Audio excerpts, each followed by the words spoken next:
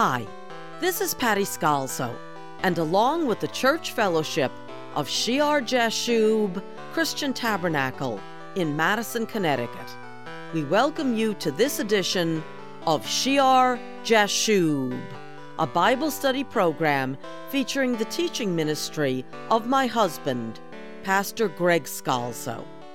Today, we will be concluding a sermon in his series on heavenly authority. In this sermon, Pastor has introduced the office of the prophet in the New Testament church. When we left off, he had read the powerful prophecy of Zacharias, the father of John the Baptist, in Luke chapter 1, and was breaking down the important elements. Let's rejoin Pastor Greg Scalzo.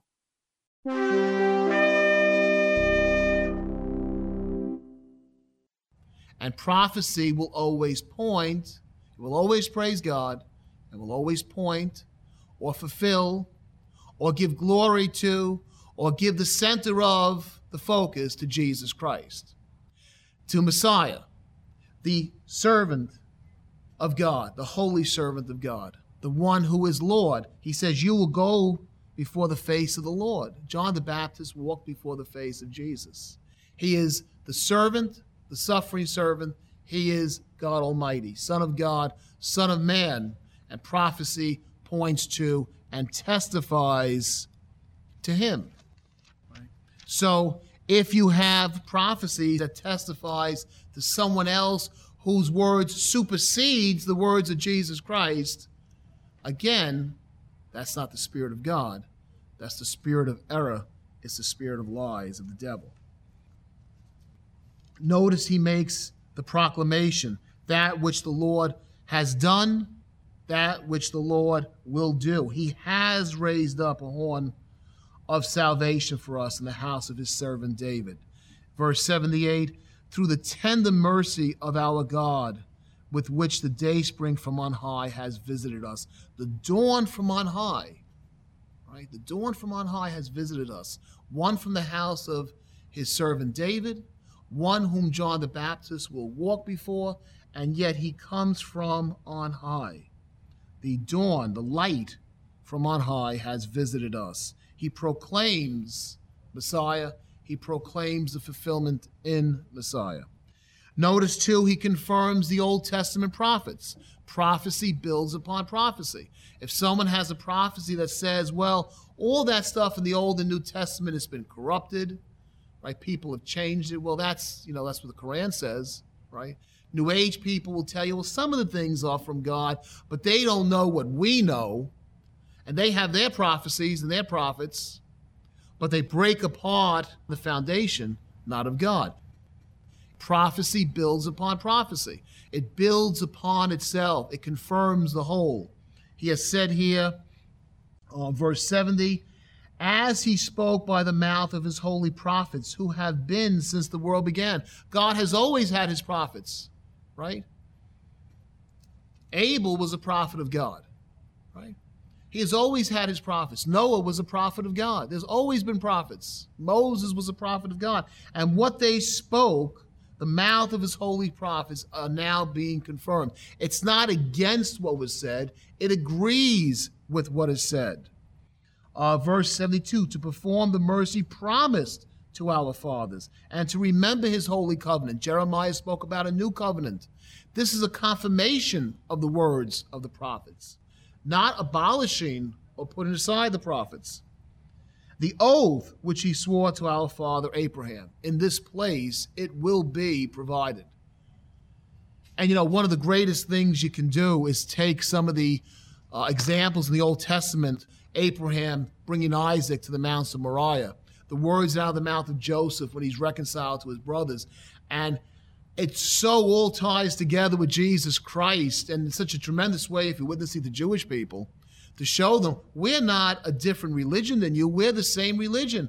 We have the words of the prophets confirmed, made more sure, because all those things that God promised you, he's done. You just haven't seen it. It's all complete in Jesus Christ. We're not breaking the old covenant. We're fulfilling it in the Lord Jesus. It builds upon each other. Prophecy will confirm prophecy. If someone comes out and speaks something against what the Bible says, it's not of the Lord. Verse 71, to be saved from our enemies. We should be saved from our enemies and from the hand of all who hate us, to perform the mercy promised to our fathers. Verse 74, to grant us that we, being delivered from the hand of our enemies, might serve him without fear. Again, in this prophecy, there is promise. The promise is fulfilled. The promise is to come. There's comfort, right? There's comfort to God's people. There's deliverance, being delivered from the hands of our enemies. Many times the Old Testament prophets would speak about deliverance, and here Zechariah speaks about deliverance through Jesus Christ. Very important, verse 75, how do we serve him without fear? In holiness and righteousness. Verse 79, to guide our feet into the way of peace.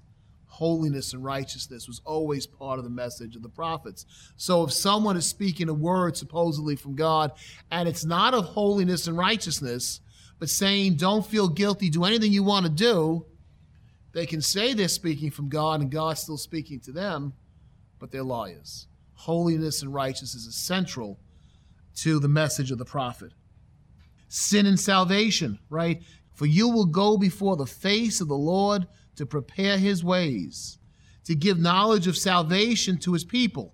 Behold the Lamb of God who takes away the sin of the world, John would say, right? He pointed to Jesus. By the remission, the forgiveness of their sins. They needed to have their sins forgiven. What was the message of John? Repent. Go into the water, be baptized, right? Wash away, confess your sins, repent.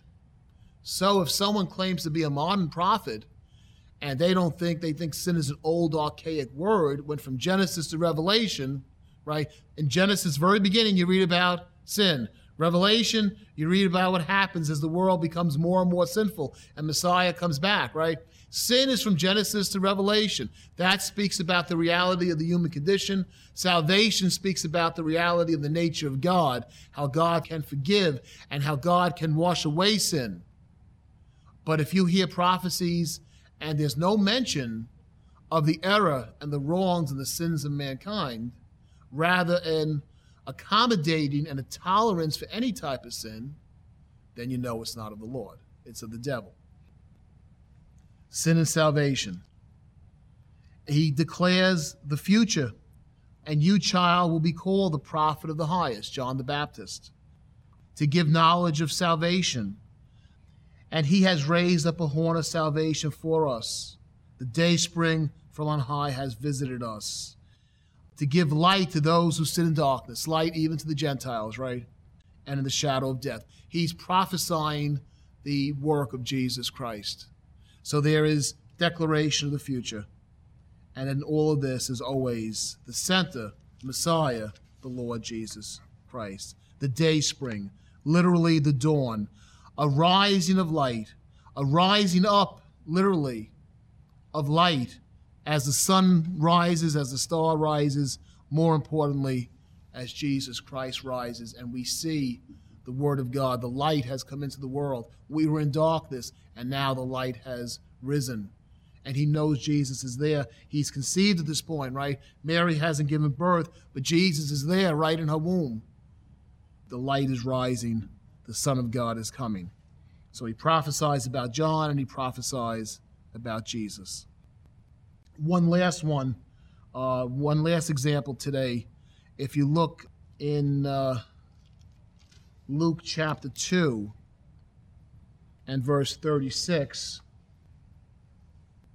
it says, now there was one Anna, a prophetess, a daughter of Phanuel or Phanuel, depending on which minister or dictionary you look at, of the tribe of Asher.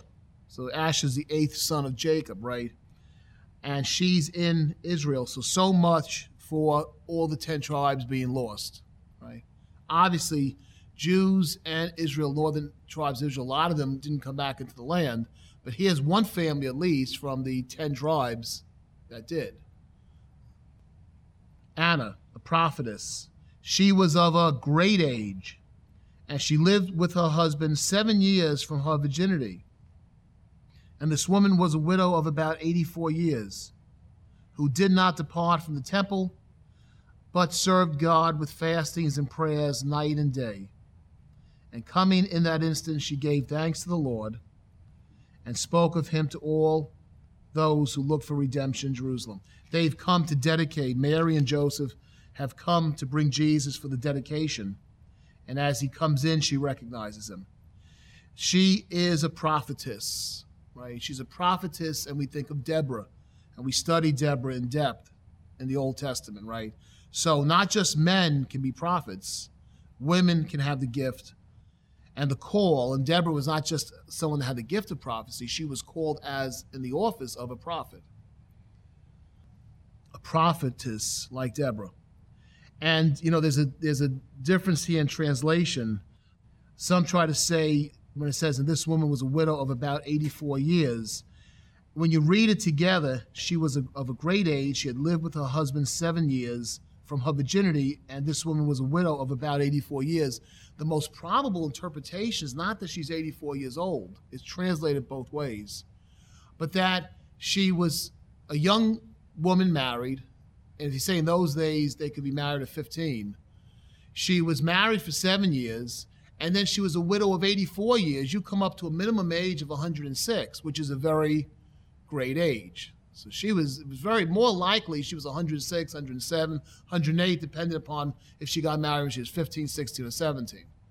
That's a very great age. And you notice the dedication of this woman, that she, since the death of her husband, she did not depart from the temple, but served God with fastings and prayers night and day. The dedication of this prophetess. You know, everybody would like to just receive a word from God. And I'm not saying we have to go into the temple for 84 years, but there is an aspect in the Old Testament, and it carries over even into the grace of the New. Right? We're on the grace. God gives us things we don't deserve. But there is an aspect to dedication. This one comes out by much fasting and prayer. There is an aspect of to hear the voice of God, to dedicate ourselves to the things of God, to read the scriptures, to pray, to fast. And then this woman, think of all the people in that temple, right? All those scribes, all those people who studied the scriptures. You have all these scholars in that temple, and this old lady, as soon as Jesus comes in, she recognizes him, and she tells everybody about him. Right? She has the office of a prophetess. Heavenly Father, we thank you for your word. Father, we pray that as we prayed in the past in this study, that you would reestablish the gifts and the offices in your church, especially, Father, as we go into the last days. In Jesus' name we pray. Amen and amen.